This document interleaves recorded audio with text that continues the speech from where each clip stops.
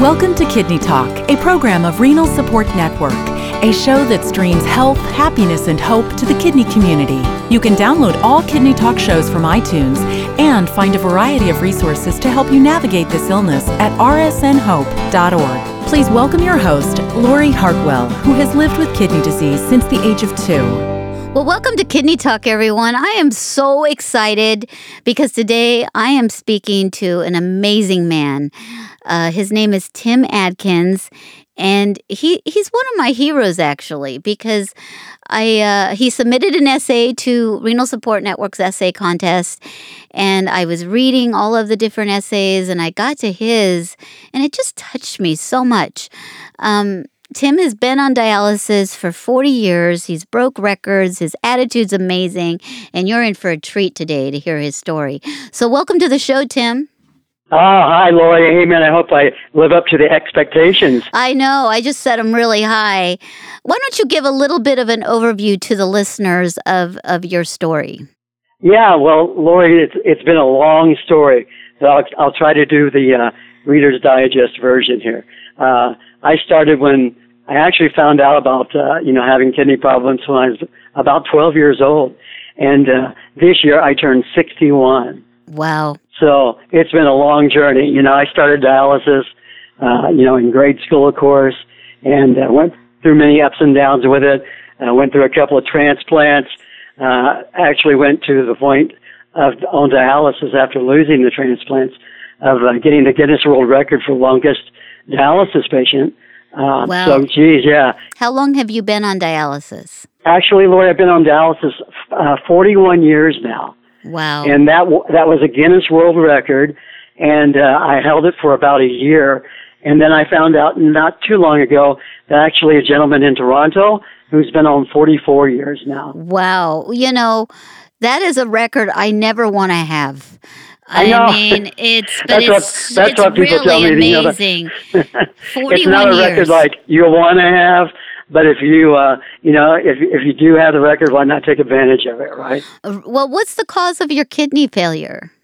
Lori, they really didn't know. When I was very young, like 12 years old, I had a brown recluse spider bite, and they said the toxins from that are so potent that they can actually shut the kidneys down. And also I had many strep throat infections when I was young, and they said that can be also a culprit of kidney failure. So they really were not sure, but they were leaning towards one of those, two things. So over the course of your 41 years of dialysis, how many different treatments have you been on? And, may I ask what kind of access do you have? I think I know the answer to this, but I'm just going to go ahead and ask. Yeah, the treatments, a literal number would thousands, I mean, when I first started out, it was kind of old school dialysis running right.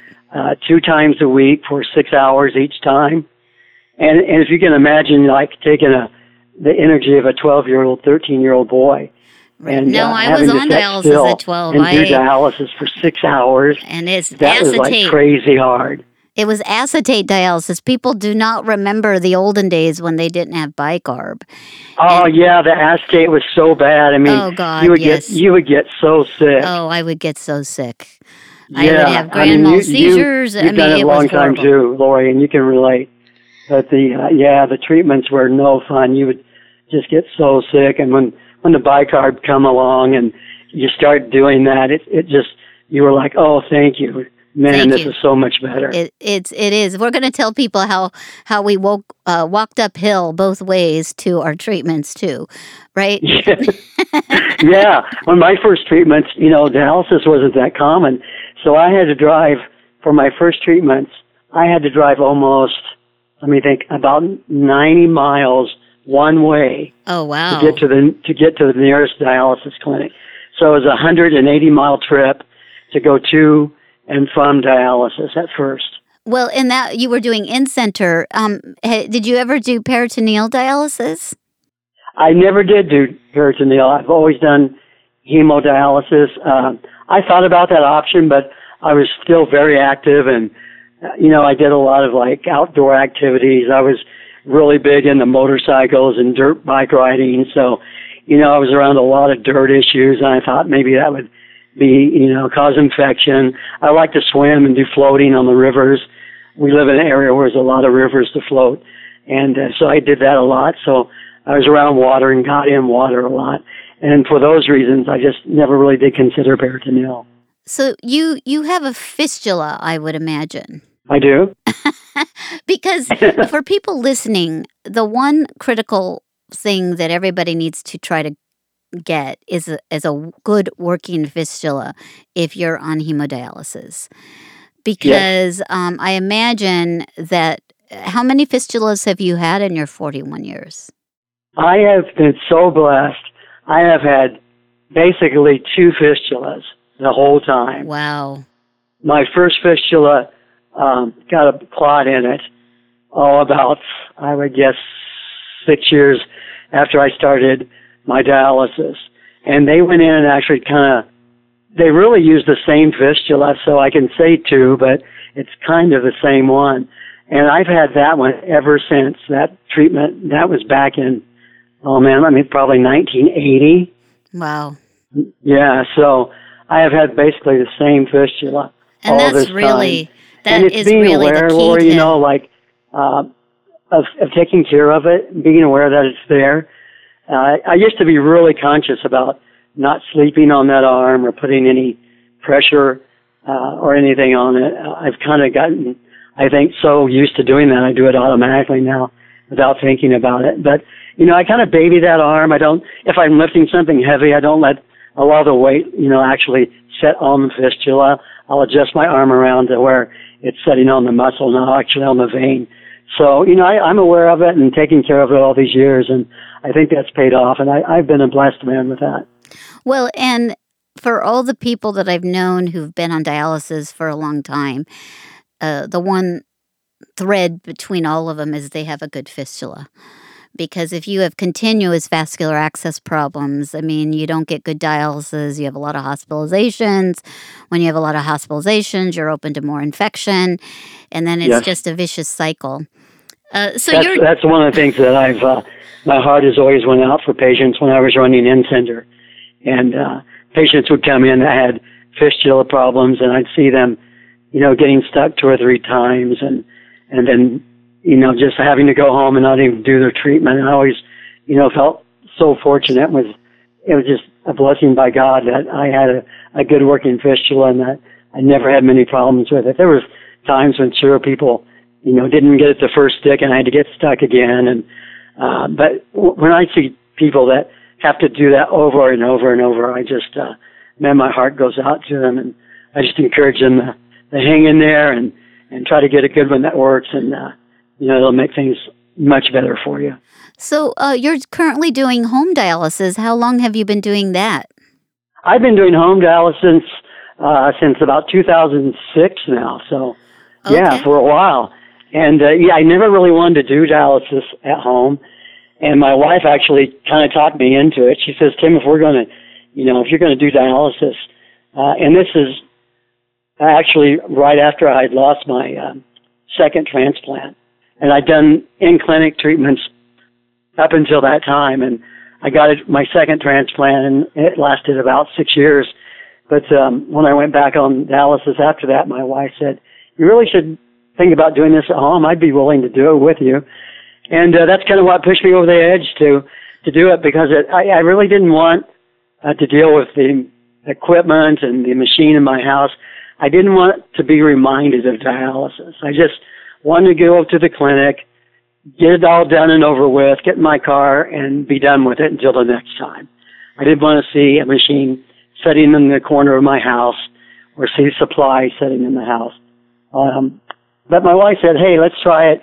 If you don't like it, you can always go back to clinic.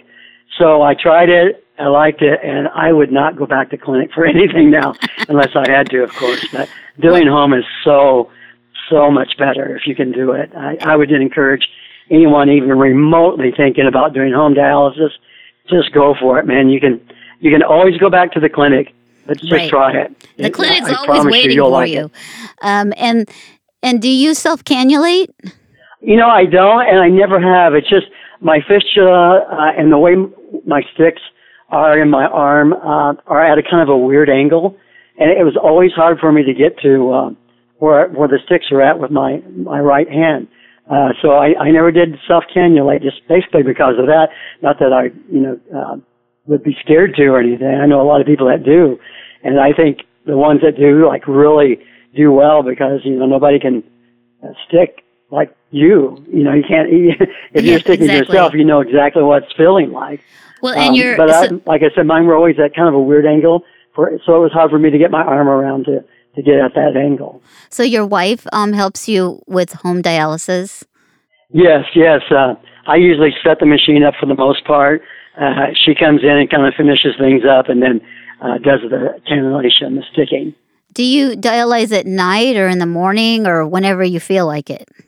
Well, I keep busy, so I do change my schedule up a little bit. But my normal routine, I start about 6 p.m., actually turning the machine on and the RO for the water.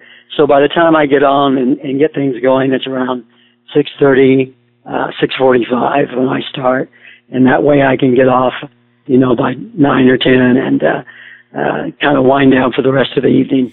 And do you use a Fresenius machine or a NextStage machine? I use the Fresenius K at Home machine. So that's the one where you have to plumb your house for it. Yes, you actually have to do a little bit of plumbing and running water lines for that machine.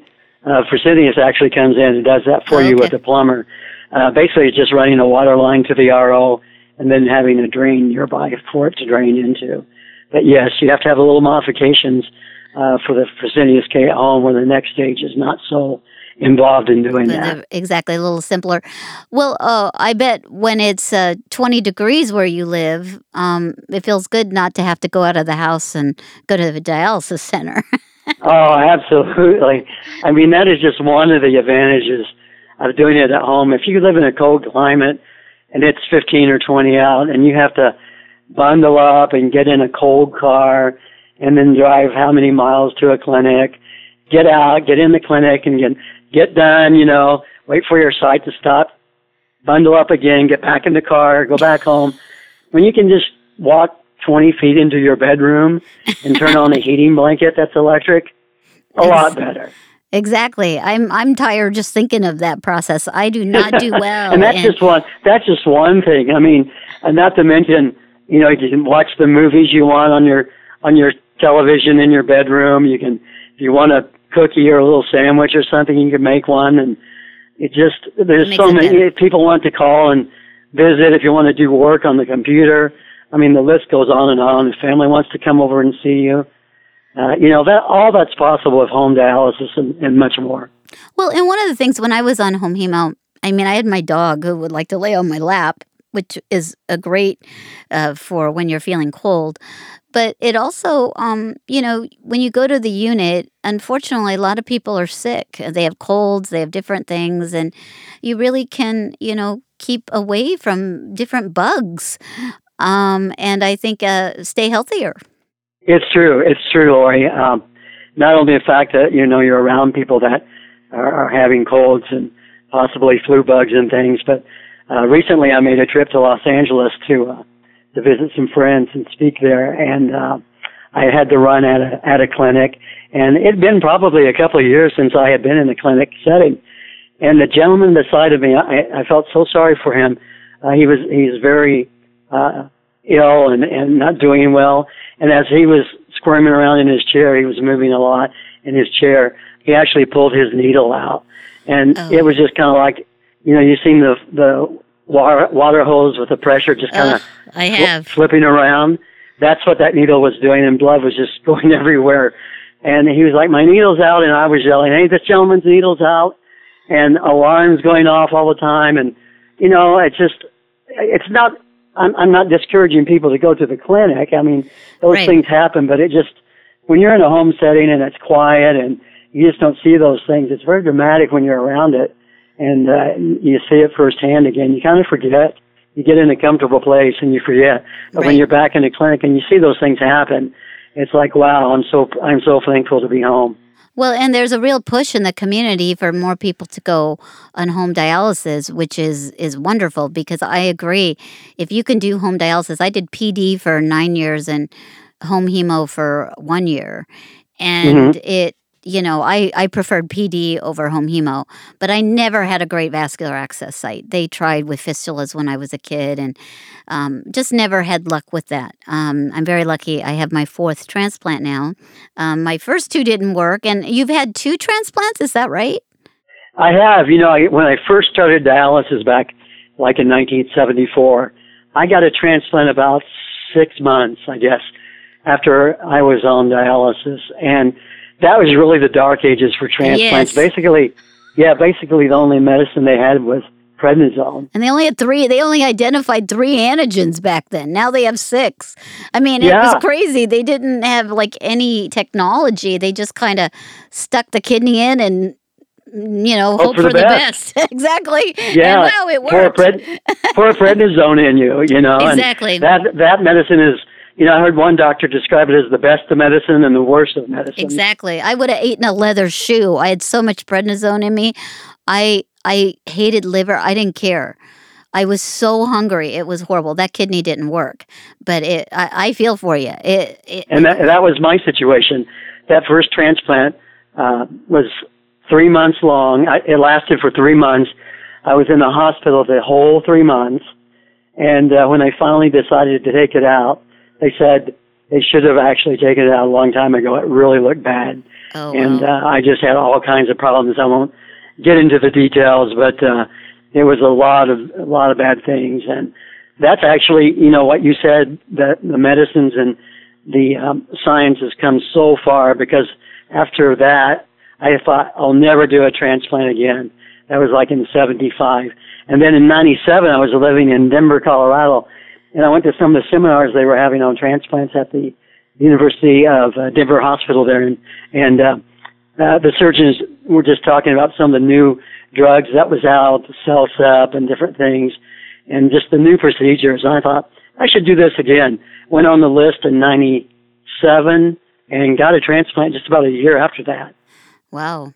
I work in radio. I was actually on the air at a radio station in Estes Park, Colorado. And the secretary comes in and goes, Tim, your wife's on line 2. And I hit the line, and my wife says, Tim, Denver just called, and they have a transplant for you, a kidney for you. And they said, get here as soon as you can. And I still had a couple hours to go on my air shift.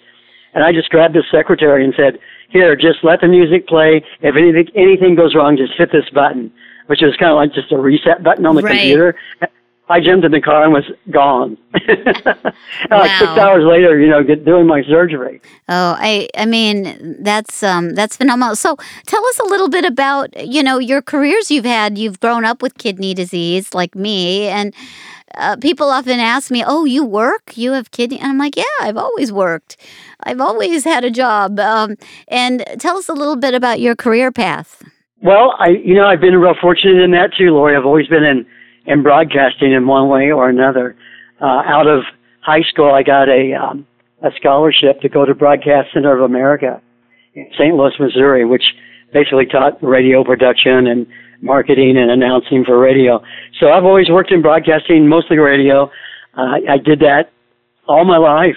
And it was a great career for someone on dialysis because, there was, you could pick your shift and, you could do a morning shift or an afternoon shift or night shift.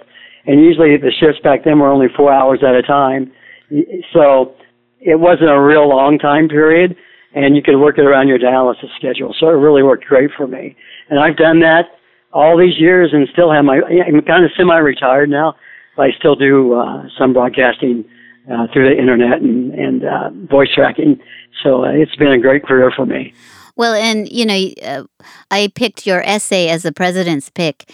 And this year, it's on our website. If anybody wants to go, it's called Yes, I Am. And I encourage everybody to read it. But this year, I challenged the winners and said, can you read your essays?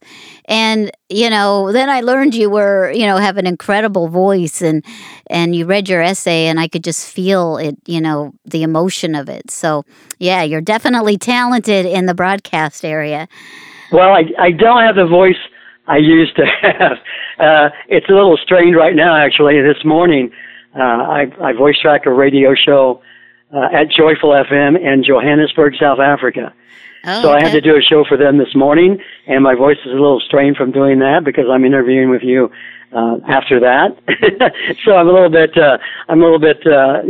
stressed on the voice end. Rest it. Yeah, I love the business. It's not what it used to be, but it's been a real joy to be able to, set a microphone and talk to a lot of people and try to encourage them and make them happy through music. And music's always been a big part of my life. So what's your favorite music? I enjoyed the essay, reading that so much. And man, thank you for picking that as the president's pick. That was such an honor and just a joy to be among the winners in that contest. It was so fun. So we have so many things in common. What is your favorite music genre?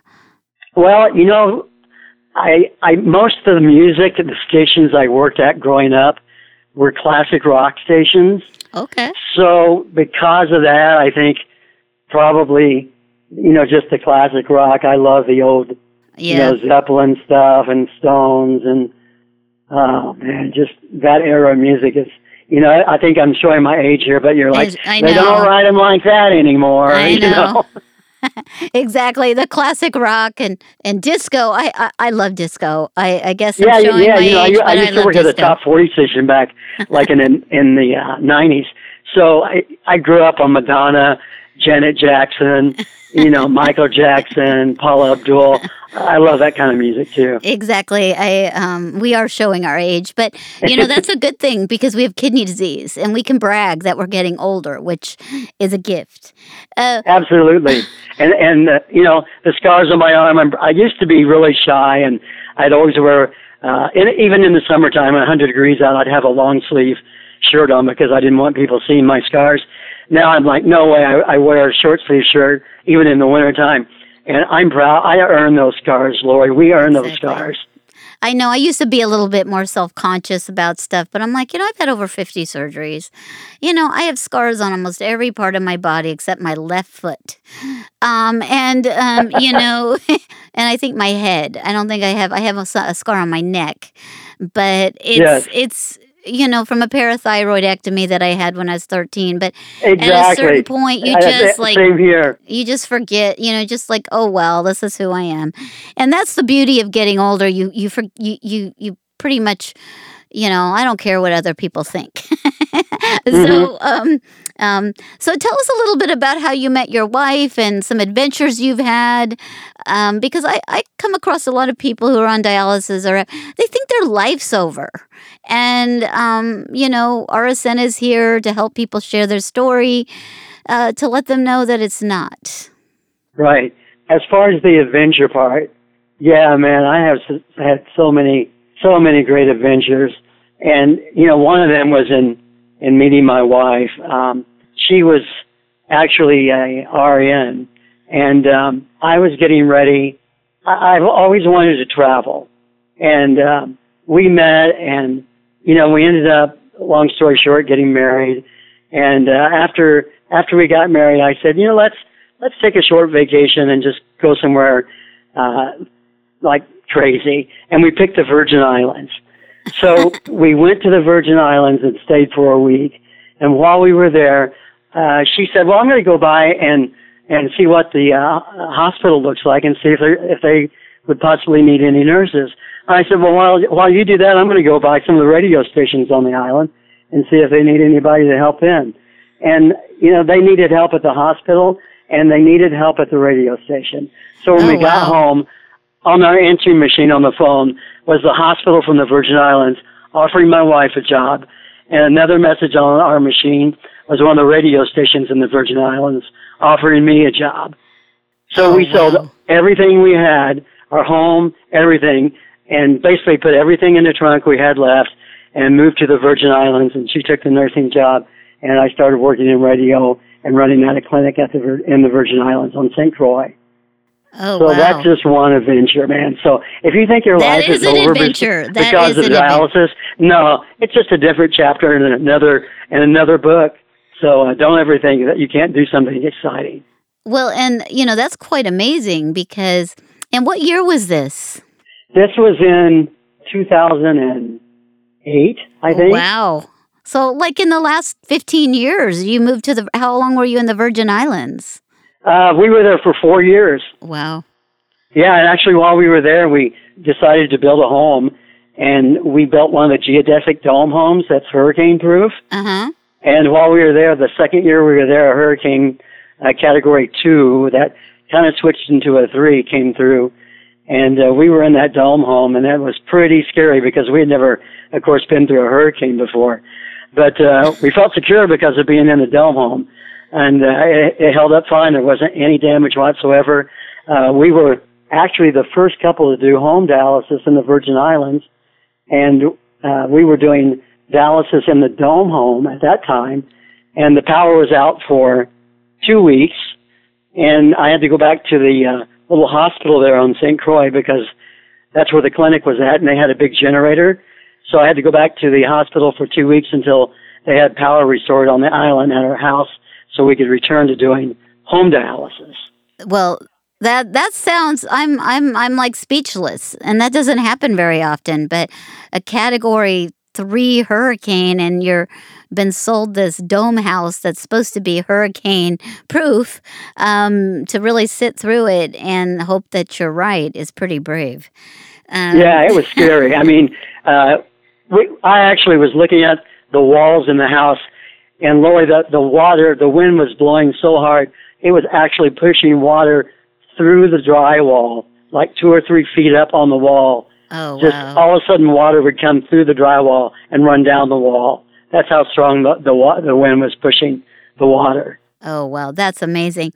So, for people listening, I mean, do you have to work on your attitude every day? Are there things that you do? Are there hobbies that you engage in? What's your secret sauce, Tim? I'll tell you my secret sauce. It's faith and putting that faith into action. I'll tell you another adventure that we went on. We wanted to do some mission work when we moved back to the States. This is here in the United States. And we bought an RV and took a next stage machine, took out a rear closet in the motorhome, and put the next stage in the spot where the closet was at in the motorhome, and drove from Missouri, where we were living, to Arizona on one of the Apache reservations out there, and did mission work for 4 months out of the back of that RV doing the next stage machine. Wow. All the time doing dialysis.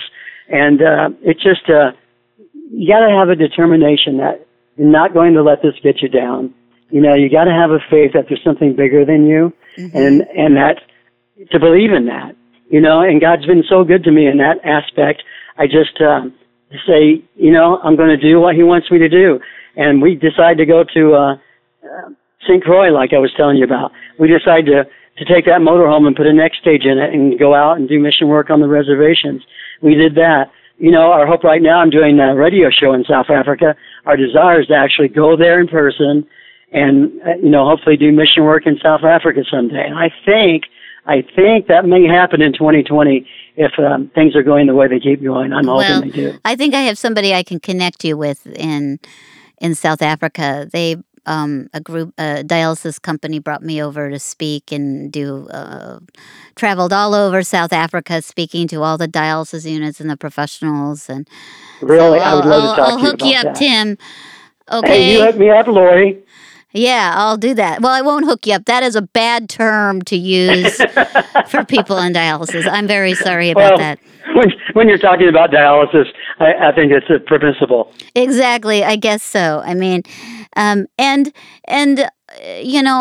think your story is so inspiring because you share your story in all different types of venues. I often hear people who say they want to speak and they think that they need to speak to people who have kidney disease. And you know this and I know this. I speak to anybody who will listen to me. And I share my story in different ways. And we have overcome adversity. And that transcends through any person, any topic, any business dealing, anything. And Yes. I've been a member of Toastmasters since 1993. And I still go to my group, we meet every week. I don't go every week, but, and I still come up with new topics and challenge myself because it's work to present and tell Yes. your story. And Yes, and if you want to speak, if you desire to do something for other people, and that's one thing I always encourage, is helping other people helps yourself. And if one thing you always can do is speak, and for me, I would say, start calling some people. Hey, I've been on dialysis this number of years, and I went through this and that. Maybe, just maybe, my story will help somebody else. Right. And that's what I've done, in all kinds of different situations, like you said, Toastmasters.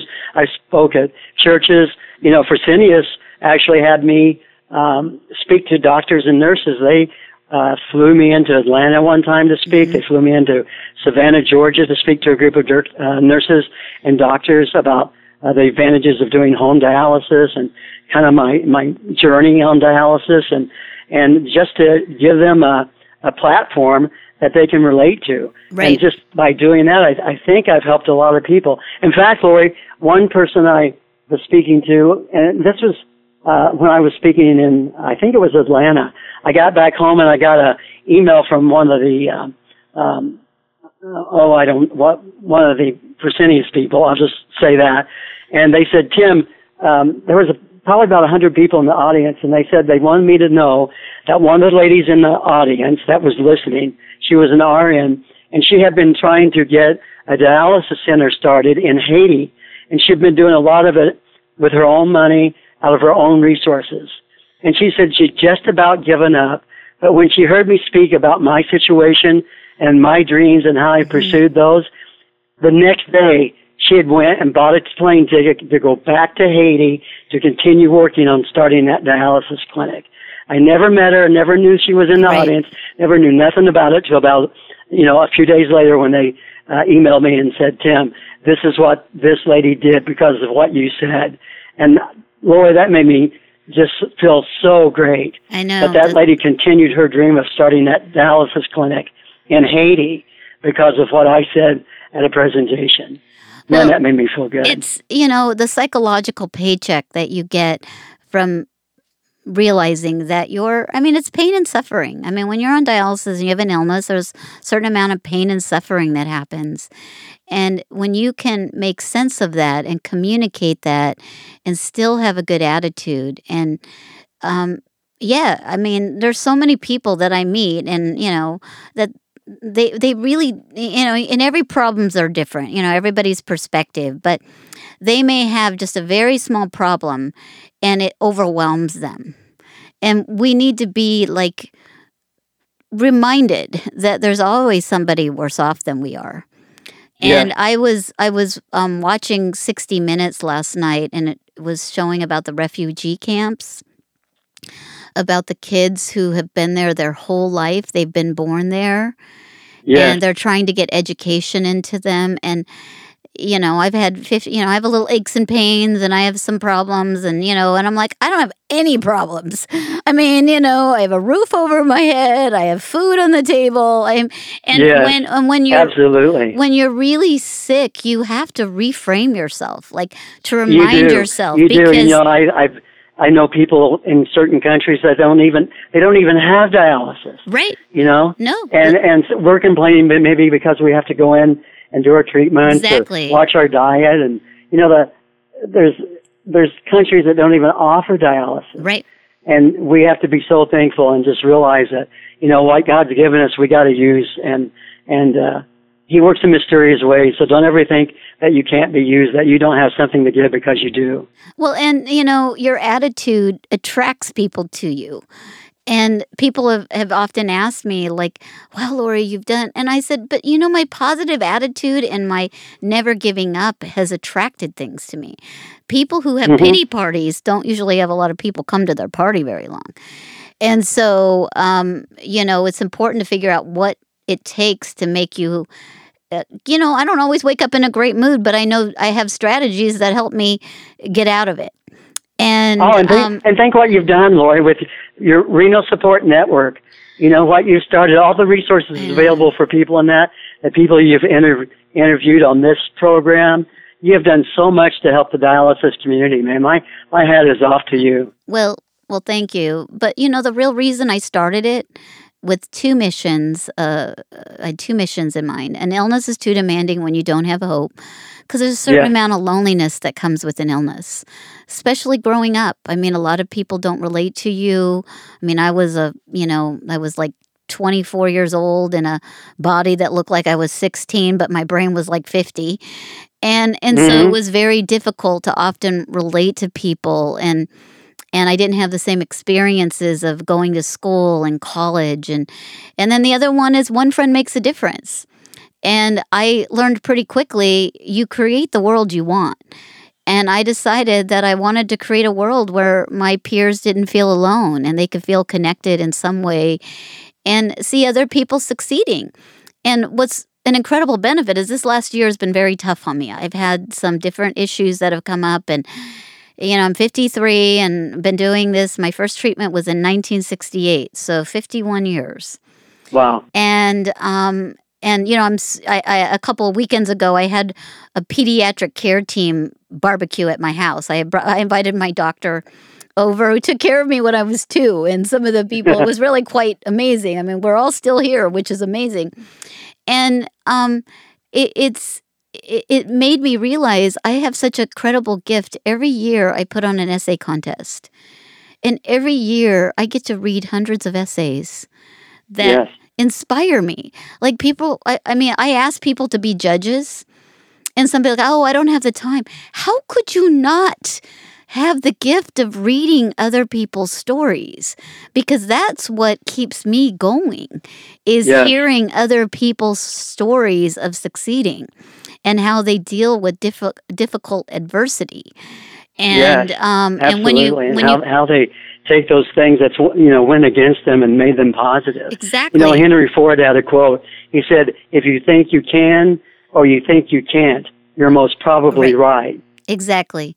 And then I heard one the other day, we could go back with quotes, but if you think your glass is half full, pour it into a smaller glass. I like that. And it is. It's just, and then somebody said, well, what's in that little glass? I mean, you could go on and on with that, but sure. I just commend you. It's such a treat. I encourage everybody to go to our website, read and listen to the president's picked for our annual essay contest, and I sure hope you submit next year. And just to let everybody know, when we send out essays, there's no names, there's only titles, and we never know who's going to win until all the judging's done, and then we're like, oh, so-and-so won. And so it's a very fun process, and I can't believe I'm, it's going to be our 18th year of doing this essay contest, and it's such a wonderful treat, and I'm so happy that you sent in your amazing story, and I'm looking forward to staying in contact with you, and I'm going to introduce you to somebody in South Africa that I think you need to know. So, Tim, tell us a little bit about your show. Yeah, let me tell you where to go to listen. It's joyfulfm.com.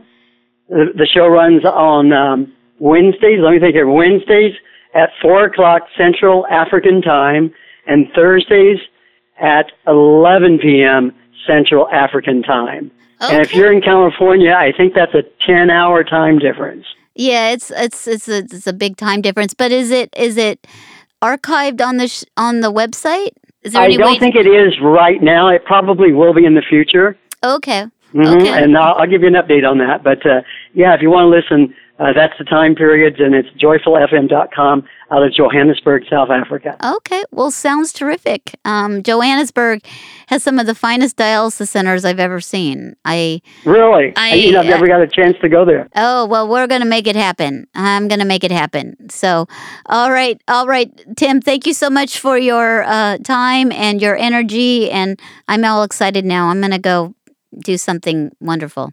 Lori, it has been a pleasure. I'm looking forward to what's in the future for not only me and you, but everybody who's dealing with dialysis and kidney disease. Hang in there. You got hope. Thanks for listening to Kidney Talk, a program of Renal Support Network. Please make sure to find us on Facebook or sign up for our newsletter at rsnhope.org. Kidney Talk is intended for informational purposes only. It is not intended to be a substitute for professional medical advice, diagnosis, or treatment from your physician. Always seek the advice of your own healthcare provider regarding your medical condition.